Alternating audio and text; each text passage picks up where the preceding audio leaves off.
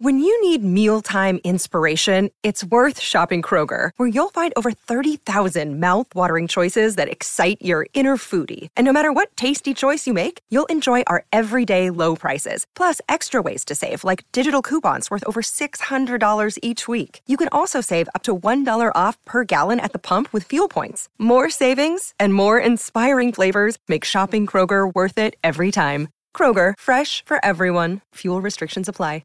You're listening to the Impact Theory Podcast, your source of empowering ideas and actionable techniques from the world's highest achievers. Join host Tom Bilyeu, serial entrepreneur and co-founder of the billion-dollar brand Quest Nutrition, on a journey to unlock your potential and realize your vision of success. Welcome to Impact Theory. Hey everybody, welcome to Impact Theory. You are here, my friends, because you believe that human potential is nearly limitless, but you know that having potential is not the same as actually doing something with it. So our goal with this show and company is to introduce you to the people and ideas that will help you actually execute on your dreams. All right, today's guest is widely considered the greatest skateboarder of all time, often referred to as the godfather of the sport itself. He started skating when he was just 9, turned pro at 14, and by his senior year, he was making more money than his teachers. By the age of 25, he had competed in 103 pro contests, winning 73 of them, and coming in second in an additional 19, giving him a top 2 finish rate of almost 90%. But skateboarding remained a fringe, often disrespected sport that saw him routinely mocked and picked on. Many told him that he should grow up and get a real job, and despite being named world champion of vert skateboarding 12 years in a row, in the early 90s it looked like the naysayers might be right. The popularity of skateboarding seemed to disappear overnight, and not long after that, he and his business partner had to seriously contemplate shutting down their fledgling skateboard company, Birdhouse Projects, multiple times. But instead, he sold his house, tightened his belt, lived off cheap sandwiches and a $5 a day Taco Bell allowance, and did anything he could to make ends meet, including skateboard demos in the Six Flags parking lot. His commitment, insane work ethic, and a love of progression finally paid off, however, in the late 90s when skateboarding had a massive resurgence in popularity due to the X Games. He once again rose to prominence, dominated the sport, winning 9 X Game gold medals and landing the first ever 900 on live TV. Just 2 months before the launch of what would ultimately make him one of the most recognizable athletes on the planet, the billion-dollar video game franchise Tony Hawk's Pro Skater. Additionally, he's won countless awards, appeared on The Simpsons, and his foundation has helped create roughly 600 skate parks across all 50 states. So please, help me in welcoming the man whose first skateboard now hangs in the Smithsonian, the New York Times best-selling author of Hawk, Occupation Skateboarder, the GOAT himself, skateboarding legend, Tony Hawk. Hey, thank you. Good, man. Welcome to the show. Thanks for having me. Dude, thank you for being here, man. So, as I was saying before we started rolling, as a kid and then quite frankly into my early 20s, I really wanted to be good at skateboarding. So I had a skateboard. It was my mode of transportation all through college, but I was really bad at it. And so watching you, I was way into the Bones Brigade and just really wanted to emulate that. Was really terrible. And researching you, you said that one of the key moments in any skateboarder's life is the first time they really get hurt and then how they respond to that. The first time I got hurt, I stopped immediately. But how did you learn to deal with that and really push forward?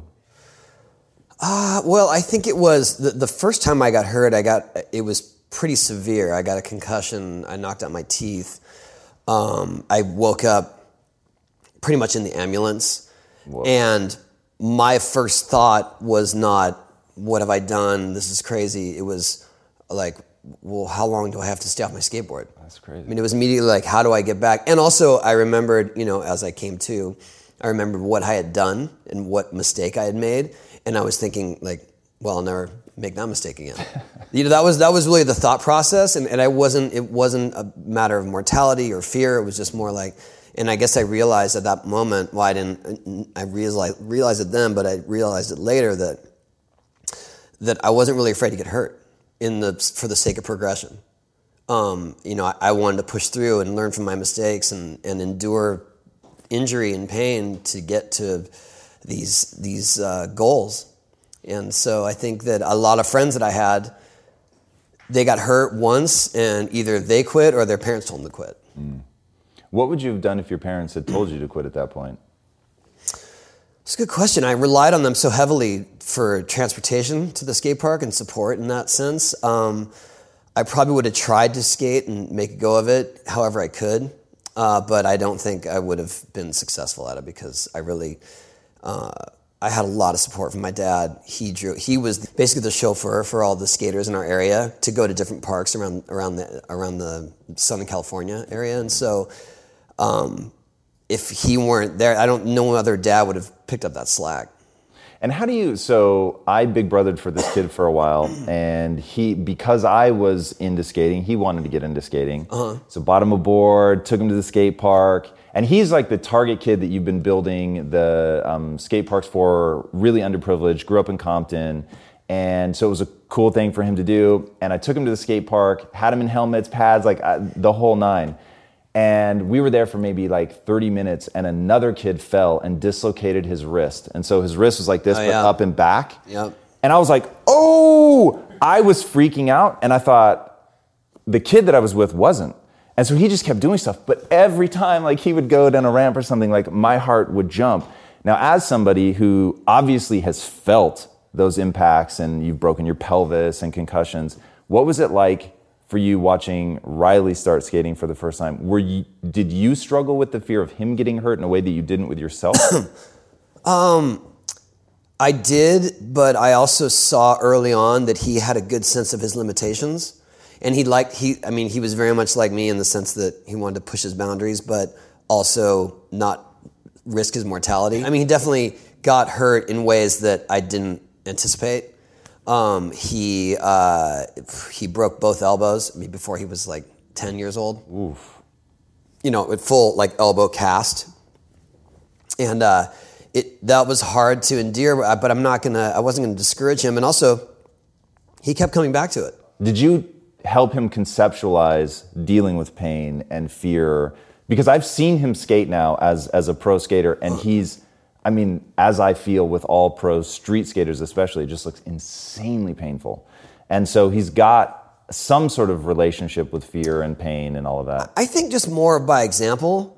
We have 4 other teenage boys now, and they rely on me to sort of assess their injury or to take care of it because I've been through so many.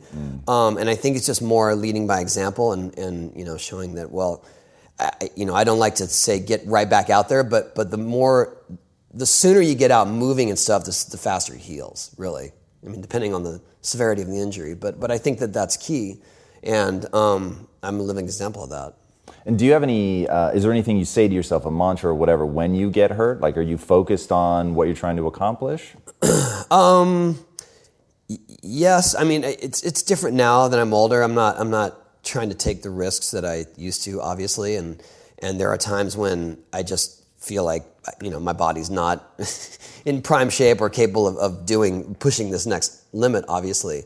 But sometimes the stubbornness overpowers that. It's interesting, though, you talk about that internal drive, you're doing it just for you. That really does seem to be the hallmark of how you've been able to have as much success. And I really do want to understand, what is it about you that led you to just keep going, to innovate when the sport was dying, to face people making fun of you when it really seemed like it was over, but you just kept doing it? Well, the thing that I loved initially about skateboarding is that it felt like it was this empty canvas.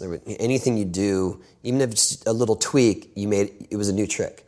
And so it was like there's this constant progression, and all I ever wanted to do was to keep learning new tricks. I didn't really care about the standings or the perception of my style or whatever, as long as I could keep learning these new tricks. And so as I was successful in competition and winning a lot of the events, my drive was just to keep getting better. And a lot of times if you see an athlete or an artist or whatever that reaches a certain apex that they think, like, this is the goal, I'm number one, this is it, they lose all their motivation because that's all they were trying to aspire to. And my motivation was always just to keep getting better at skating. And so, enduring sort of the naysayers was probably helpful. It seemed like I was getting bullied at the time, because I did. People like to write me off and say I'm a circus skater and whatever. Because you were doing tricks. Because I was doing tricks and I wasn't focused on the style. And I just didn't have the body frame for the big gnarly airs and the flowy style. I was like this scrawny rat, and I just figured out a way that I could maneuver my board under my feet and in the air, and eventually got taller and stronger, and I could do it much higher in the air. But still, I was largely made fun of for my lack of style. But that only fueled the fire for me, because it was just like, I'm just going to keep doing this and hopefully prove them wrong in the end. And I can't say why me, except that I just never wanted to slow down. And do you think that internal driver, because so as I was going, like one of the notes, you would say something and I would take the note over and over again, was the intrinsic motivation. Like there was something in you were trying to do. So the most interesting part of your career to me is when it all craters and there isn't big money left to be had. And in fact, you're now risking more and more money, hoping that it swings back up. And you kept saying, like, in that time, there were really two things that kept me going. One, I did think that it might come back, but then two, I just loved skating. And so I was actually able to make a living doing something that I loved, even though I was just sort of getting by. Is that something you can teach? Like, and I'll frame it this way. The number one question I get asked all the time is, how do I find my passion? Well, I guess what I learned through those years and having come through them, and obviously having another wave of success, is that it seemed like, in hindsight, it seemed like a struggle, but at the time, I was still getting to do what I loved. And so it wasn't about the cashing in, or it wasn't about the perks and the extravagances. It was more like, I get to go skate for a living, and I'm paying the rent. I'm providing for a family, barely, but it's working. And I enjoy my work. And that was it. And that's what I've learned. And then having come through sort of not the fire, but this huge wave of success, to come back to what I feel is important to me, which is the skating. And that's what I enjoy the most. And I wasn't ever doing it for fame or fortune. Those were not my motivations. And so when people say, what's your passion? All I can say is follow what you really enjoy doing, and that'll be your success. Because if you enjoy going to work every day, that's the biggest success that you can imagine. As far as I'm concerned, you can be hugely successful financially doing something you don't like, and that just doesn't bring happiness. I mean, it all seems cliche and it all seems kind of basic, but it's definitely what I've learned being, through the ups, the highs and the lows of a career. It's interesting. So, I mean, yes, that is cliche in the sense that that's what people often repeat, but you've certainly lived that. How do you help people through where you can see the sort of heartache of, I want to do something that's going to be respected externally. There are going to be accolades. There is going to be money. Or even just like, I haven't found anything that I love enough. Do you find that you fanned the flames of your own interest in skateboarding, or was it purely just like from the moment you saw people doing the airs in the pool, you were like, that's it? What I think is important, that people find something they love and they're like, I want to do that. But they don't realize what all that encompasses, the wealth of knowledge you need, even though this one thing inspires you. And I think what I learned through skating and then eventually through business is that I wanted to learn all aspects of that. And that benefited me in the end, because as I did sort of struggle with skating's downturn, I had this other skill set that I had developed just through the interest of what everything else was in skateboarding. I never thought I would need to know, like, point of sale and net profits and marketing budgets and advertising, and I just embraced those things because I figured, well, this is what I'm doing, and I really should learn all those things. And they might seem trivial or they might seem boring, but that will give you the advantage in the end. That's what. How do you motivate yourself on those things where it's something that you don't have the same intrinsic love that you have when you're skating? How do you get yourself going on something like that? Just embrace the challenge. I mean, I embraced the challenges of skating all through the years, and even some things in skating that didn't really interest me. And so I kind of learned how to street skate by default, and it wasn't something that I was like gunning to do or thought that that would be my career path, but at the same time, I enjoyed it, you know, and there was still a sense of community with it, and we were breaking new boundaries. So I guess that's one example of something that maybe you didn't think you were interested in, but if you're so laser focused on just one part of what you're doing, you kind of miss the big picture and the other opportunities. Walk me through, what is the process of becoming great? Do you think people are born great, or do you think literally they can work their way? Someone like Andrew Reynolds can work their way? I think it's all about the work you put into it. You know, it's sort of the 10,000 hours theory. In the case of Andrew Reynolds, you know, he was this scrappy little sloppy skater. But he was driven, and he was his own worst critic, and it made him perfect certain tricks that he was doing so that they looked the way he imagined them to look. And now, like, you know, I'm getting a little nerdy here, but if anyone says frontside kickflip, the first thing you think of is Andrew Reynolds. And that's just how it is, because he perfected this move, became his signature, and he's great. He's great at it. He's a great skater because he never wavered. He never really gave up and didn't listen to any naysayers. And do you see that process as being sort of blind repetition? I would never say it's blind repetition. I think it's very calculated risk, methodical approach, and I mean some tricks are just so technical that you try it 100 times and one works, and there's no rhyme or reason as to why that one was different. But other tricks just take a little bit of a nuance to get it dialed in, so you get it every time. And that is more a matter of determination, I think. Not blind repetition, but definitely determination and the ability to recognize your own mistakes. So I wore this shirt, Grit, because looking at your career, that to me is, when I think about why I was never good at skateboarding, it was because I really wasn't willing to fall over and over again. And quite frankly, I had my heart broken at one point because I was ollieing like a fiend. I thought I was really getting good at it. And somebody goes, you know that your back wheels never leave the ground, right? And I was like, get out of here. That's not possible. And they're like, no, for real. I actually thought they were kidding. So I said, all right, film me. And I've got to see this. I don't believe it. And so they film me, and I do the ollie, and my back wheels never leave the ground. And like my whole world came crumbling down. And I was like, how can this be? Like, literally, how can this be possible? First of all, that nobody told me until then. And that second, it felt like I was really doing it.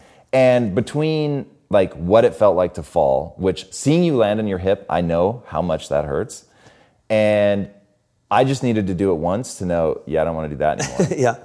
And then doing that. And what I'm so curious, I want to know, time machine, you go back, you're there on that playground parking lot with me. Do you have like magic words, a way to frame it, whatever, inspiration to get me to rethink about how I should be approaching this, to help me find that thing you had, which was the love of the progression or whatever? Like, is there a way to I really wanted to skate, Tony. No bullshit. Like, I really feel like somebody with the right words could have made me go, oh, like I have to embrace the pain or whatever. Like, have you seen something work? Yeah, I think, I think I could have helped your technique for sure. And according to you, if you were doing proper ollie motion, probably just a little bit of a foot shift would have gotten you into the air a little bit. The thing that I've noticed, especially having so many boys, is that when I give them a little bit of advice, if they truly do follow it, they do the thing they're trying to do. Sometimes they just won't commit. That's it. You know what I mean? They just won't commit to the thing.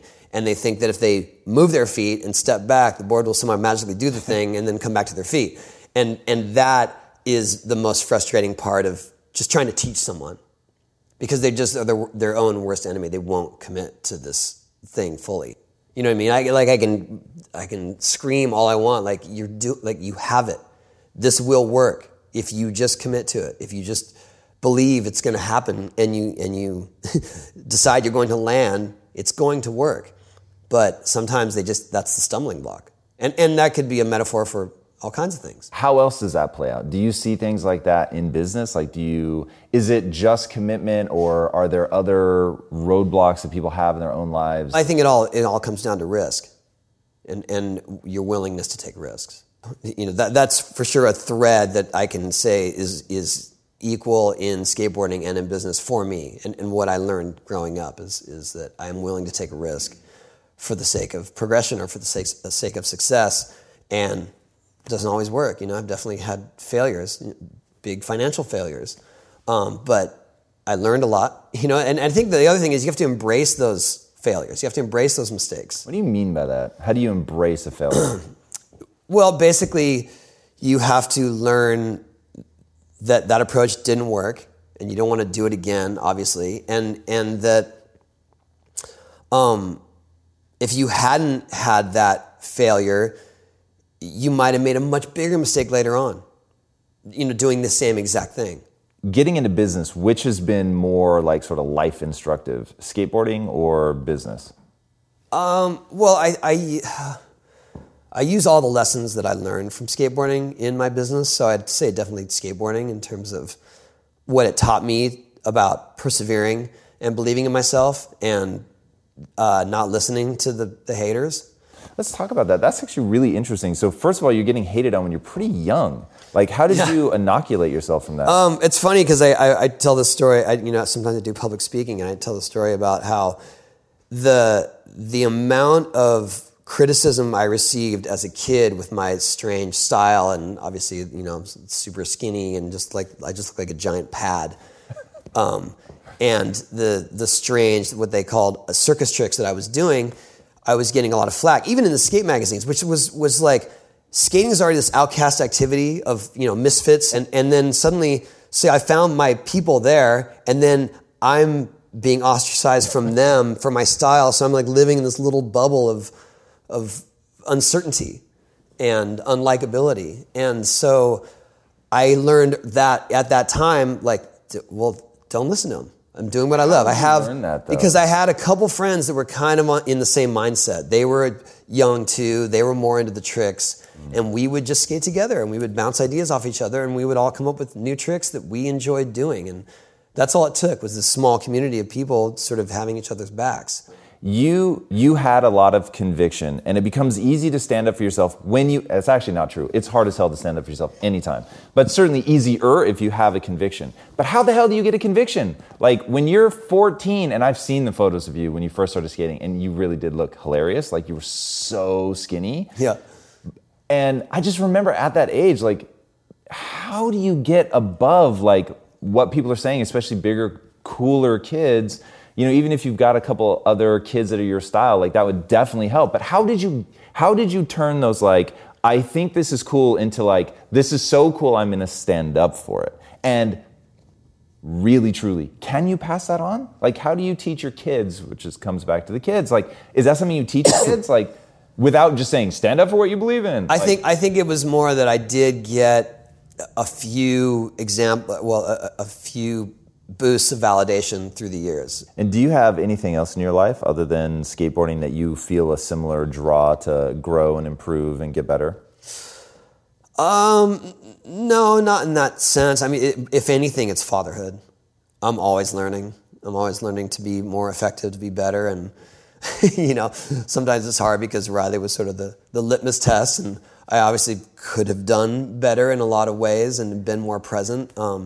And I'm still learning a lot as I go, and I've come through a lot of chaos and turmoil just in terms of success and relationships and things like that. And I think my wife and I have a really good handle on what they need from us and how we can be effective without being overbearing.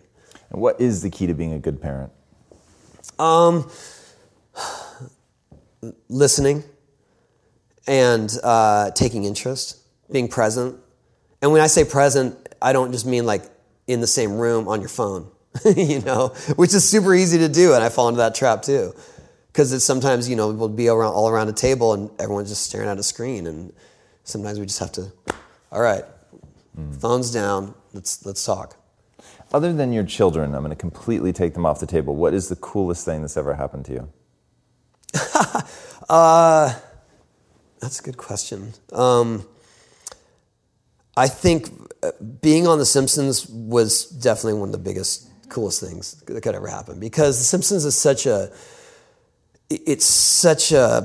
touchstone of pop culture and what the mainstream audience is understanding and looking at, and the fact that they made an episode that focused on me was one thing, but the idea that I was going to play my own voice, it always seems like if The Simpsons has a character and it's not that character's voice, that's the opposite. That's the opposite of cool. Right. That means they're trying to diss you, but the idea that they invited me and they based this episode around me and Bart, it was this huge honor, and it still is to this day. I mean, like I said, it was. I watched The Simpsons from when it was on Tracy Ullman. What about getting your board up in the Smithsonian?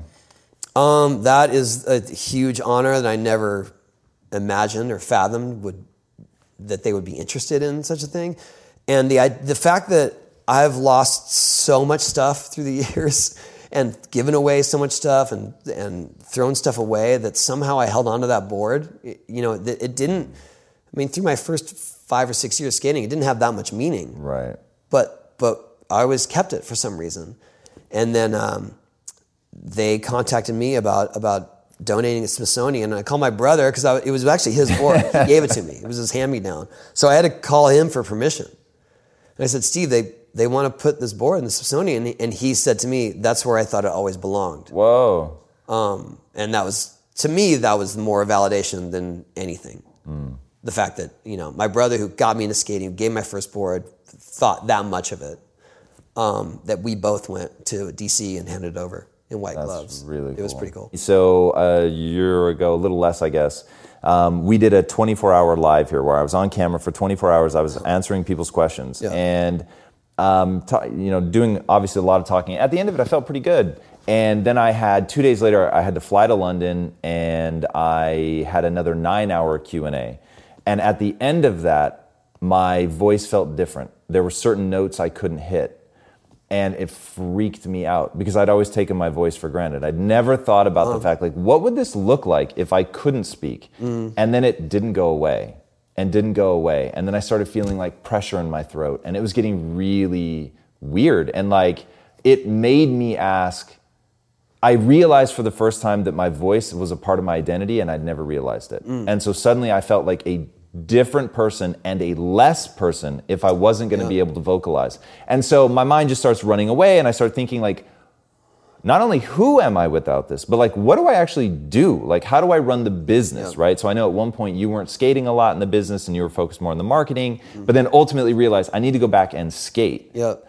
Have you thought at all about who am I without this, and what do I do? Well, I honestly went through that a couple of years ago. My wife can attest to this, but I started losing sponsors all at once, and I mean a group of them.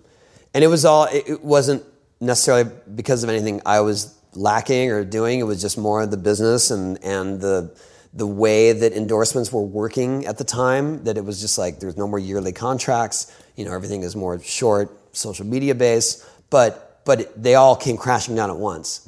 And I struggled with it. I struggled with my sense of value. I struggled with, who am I? I thought this was what I was doing. I thought this was my purpose. This is my living. And it took a while for me to really come to terms with, I love doing this regardless. But also, even if I'm not doing this, I'm still effective as a person in terms of as running a business, being a father,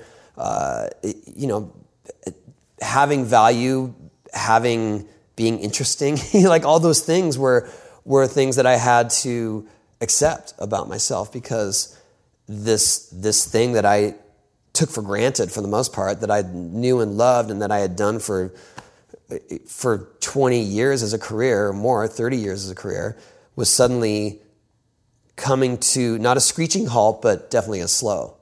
And it took a lot of self-reflection to get through that and realize that I still want to do it, even if I'm not getting paid as much as I was. So what is that next phase? Well, definitely, I'm hugely proud of what my foundation has created and accomplished over the last 15 years of doing public skate parks in low-income areas and working on a more international level with Skateistan, funding projects in South Africa and Cambodia. And the Olympics are going to come around, so that's exciting to me. I feel like I could not just advocate, but be part of the international accessibility of it. There's going to be a skate team from Ethiopia. There's going to be a skate team from Cambodia. That stuff excites me because we never imagined that there would be any interest of skating or any sort of scene. And they're going to have Olympic teams. You know, they're going to have like top-notch athletes. And that's amazing to me. And that's what gets me really excited. That's not necessarily what's next for me, but that's what's next for skateboarding. And that's huge. All right, before I ask my last question, where can these guys find you online? Well, I'm on all the social medias, Tony Hawk, at Tony Hawk. In fact, I had to wrestle my Instagram handle away from someone who was squatting on it. Really? Yeah. I was the first athlete on Instagram, but when I went to join, someone had already taken Tony Hawk and wasn't posting anything, and then they wanted money for it. Yep. Sounds about right. How'd you get it? Yeah. I think someone from Instagram, it was Kevin Systrom, saw that I was on it and I was gaining a following under a different name, and he said, "Hey, do you want your name?" I noticed that someone's squatting on it, and within like a minute, I had it. That's awesome. Yeah. That's awesome. All right, my last question. What's the impact that you want to have on the world? I hopefully someone that made skateboarding more accessible. You know, someone that brought it into the sort of I don't want to say mainstream, but a bigger audience. But selfishly, I just want to be known as someone that was a good skater. I think you've got that down pat. All right, thank you. Awesome, Tony. Thank you so much for being here today. Yeah. Guys, I can't imagine a world in which you didn't already know Tony Hawk coming into this, but I'm telling you that you don't know the real Tony Hawk. The guy, watch him fall over and over and over and get up and keep going and watch some of the innovative stuff that he's done, which is absolutely insane, from doing the loops to him having fun skating in 0G was a lot of fun to watch. But the real innovations, things like the 900 being the first to do that, the win percentage of almost 90%, like that's never going to be paralleled again in human history. I mean, it's absolutely insane to me. And watching somebody that has that level of grit and perseverance to me is astonishing, especially because it's something that I've tried and I know how bad it hurts. And I think that there really is one thing, as he said, that separates people that go on that do extraordinary things from people that had the talent and the ability but don't go on to match that. And that is, how do you respond the first time that you get hurt? And if that moment breaks you and turns you away, then you're never going to be able to accomplish what you want. But if you can come to some sort of understanding, relationship of what you're trying to accomplish, that you're going to have to get past that fear, that you're going to have to learn to deal with that pain, and that if you can wake up from a brief coma in the back of the ambulance and not be thinking about, well, I'm never doing that again, but instead saying, I'm never going to make that mistake again, and I'm going to land the trick the next time, then you can do anything you set your mind to. And that, to me, is the most inspiring example that anyone can set.